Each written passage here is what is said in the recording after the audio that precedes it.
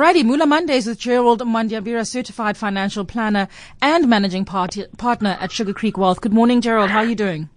Morning, Rafiwe. Morning to all the Cape Talk listeners. Alrighty, we're about to head into even more painful waters, slowing economy, many retrenchments, and potentially a bit more pain coming from Treasury. So today we're talking about where else we sometimes get money, and of course that's credit.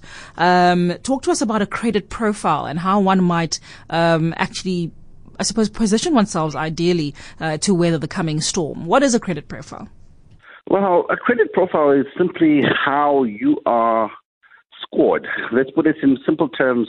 It's your photograph in terms of your credit payment.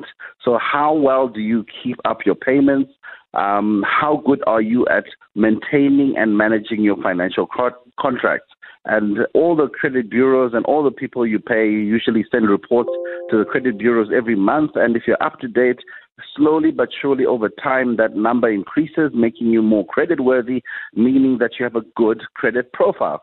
Now, for a lot of people, they do not realize how little things can affect their credit profile in terms of negative reports going through. Things like paying a couple of days late or paying a few rand short. All those things, they do affect your credit profile. So if your payment is 310 Rand and 60 cents, and you pay 310 Rand, you think the 60 cents doesn't matter, but unfortunately, it actually means that you didn't pay your full obligation, and it's deemed to be a negative report. So how does that cost you going forward? For example, is that the next time you seek credit, or is it going to actually affect you on that very debt that you're short paying? Well, it definitely affects you the next time you try and get credit, because your new creditors are going to say, well, Rafiwe, you normally underpay every month, so why should we have a contract with you? Or you do pay every month and you underpay, so instead of giving you a better interest rate, we're going to make it a higher interest rate because you might be viewed as a higher risk. Or if you're applying for a bond or a car, they might decide, okay, we're not so sure about you, pay a deposit so that we can have a greater assurance that you're going to stick to the deal.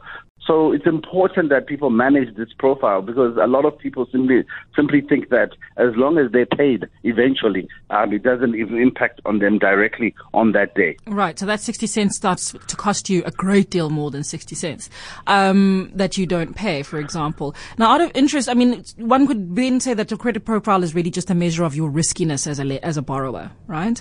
Definitely. That's all it is, yeah. In fact, they're trying to streamline it with all the credit bureaus so that you can actually look it up and it's a single number. Like in the US and other countries, it's just a number. So Correct. The highest I think you can get is 700 and the lowest is 0. And you simply look at your profile and know where you stand. Question I have, Gerald, can you just highlight to us, because I think sometimes people are not fully aware, what is being measured, for example, across the board? It's obvious it would be credit cards, for example, maybe store cards that we have in our names. What other partnerships are being measured in the way that we're managing them?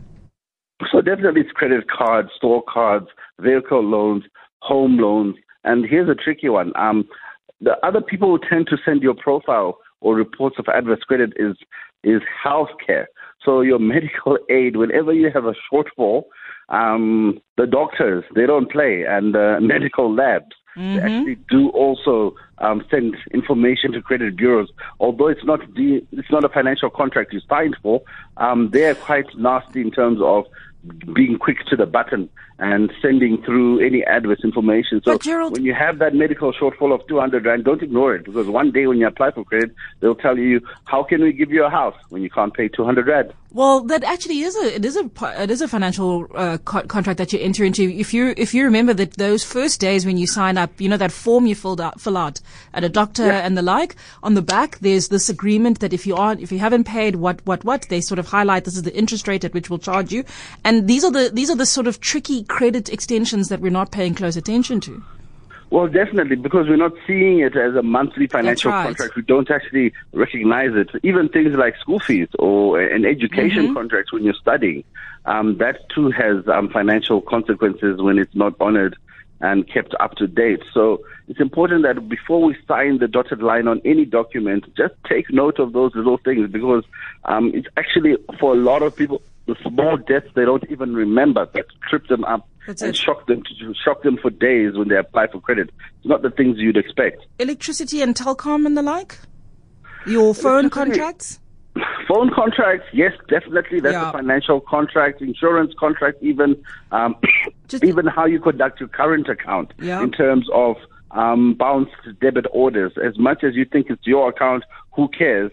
It's the first place they look in terms of saying when they ask you for those 3-month statements. The only thing they're looking for is to see have you honored all your debit orders in those 3 months. And the moment they see a rejected debit order, it puts you in a very bad light. So the normal process with your credit is that under the National Credit Act, you get 90 days to correct your account. If you get behind, if you don't do the 90 days, they put you into what they call credit default. And you get another 90 days and then you start getting letters from the lawyers. If you don't do anything, then eventually you can end up with a summons and then a court judgment. And what exactly is that? How, what is the court judgment? How does it affect my life?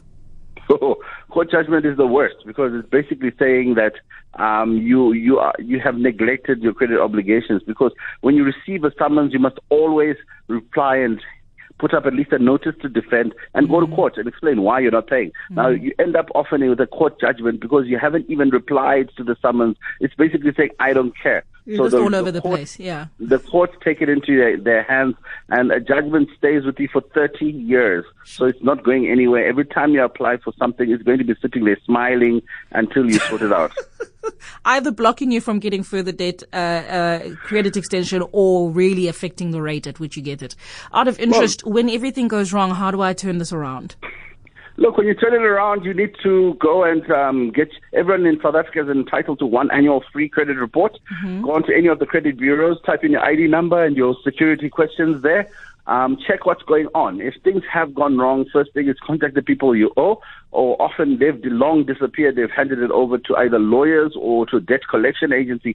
Start making arrangements. If it's a court judgment, pay it through. And when you have paid it, unfortunately, now you're going to have to incur legal bills, because an attorney has to then apply to the court and tell them, look, this matter is sorted out, and get it removed from your profile.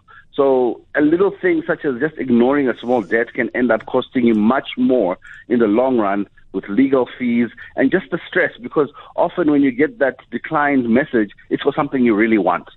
Sure. I think the difficult thing about this, Gerald, is how few of us actually check these numbers and are even aware of the fact that we are constantly being tracked. The fact that one can't actually get necessarily access to a credit card doesn't mean that you aren't being scored from a credit perspective. Is that right? Definitely. All current accounts are scoring you. So just tips to improve your credit profile, just manage your current account well. Have a nice, healthy balance in there. Make sure the debit orders are paid. When you do have small credit agreements, pay more, because that actually adds to your score. So as much as paying less is an adverse on your score, but paying more or paying quicker, those are the things which the creditors like to see, to say, look, this is the kind of person we'd like to do business with. They're not a big risk, or they're less of a risk than somebody who does what can you say, musical chairs every month in terms of who gets the money. Yeah, robbing Peter to pay Paul. I suppose the very opening thought there would be, cut your suit according to your cloth. Don't overextend yourself. Live within your means. That's correct, Rafilwe. Thank you so much, Gerald. Very simple but very important understanding that we need to have on our credit profiles, which I don't think enough South Africans have, as we hurtle well toward 100% of credit extension to our income in our country from a household perspective. Gerald Manjambera, as I said, is a CFP as well as managing partner at Sugar Creek Wealth, and always giving us fantastic insights here on Mula Mondays.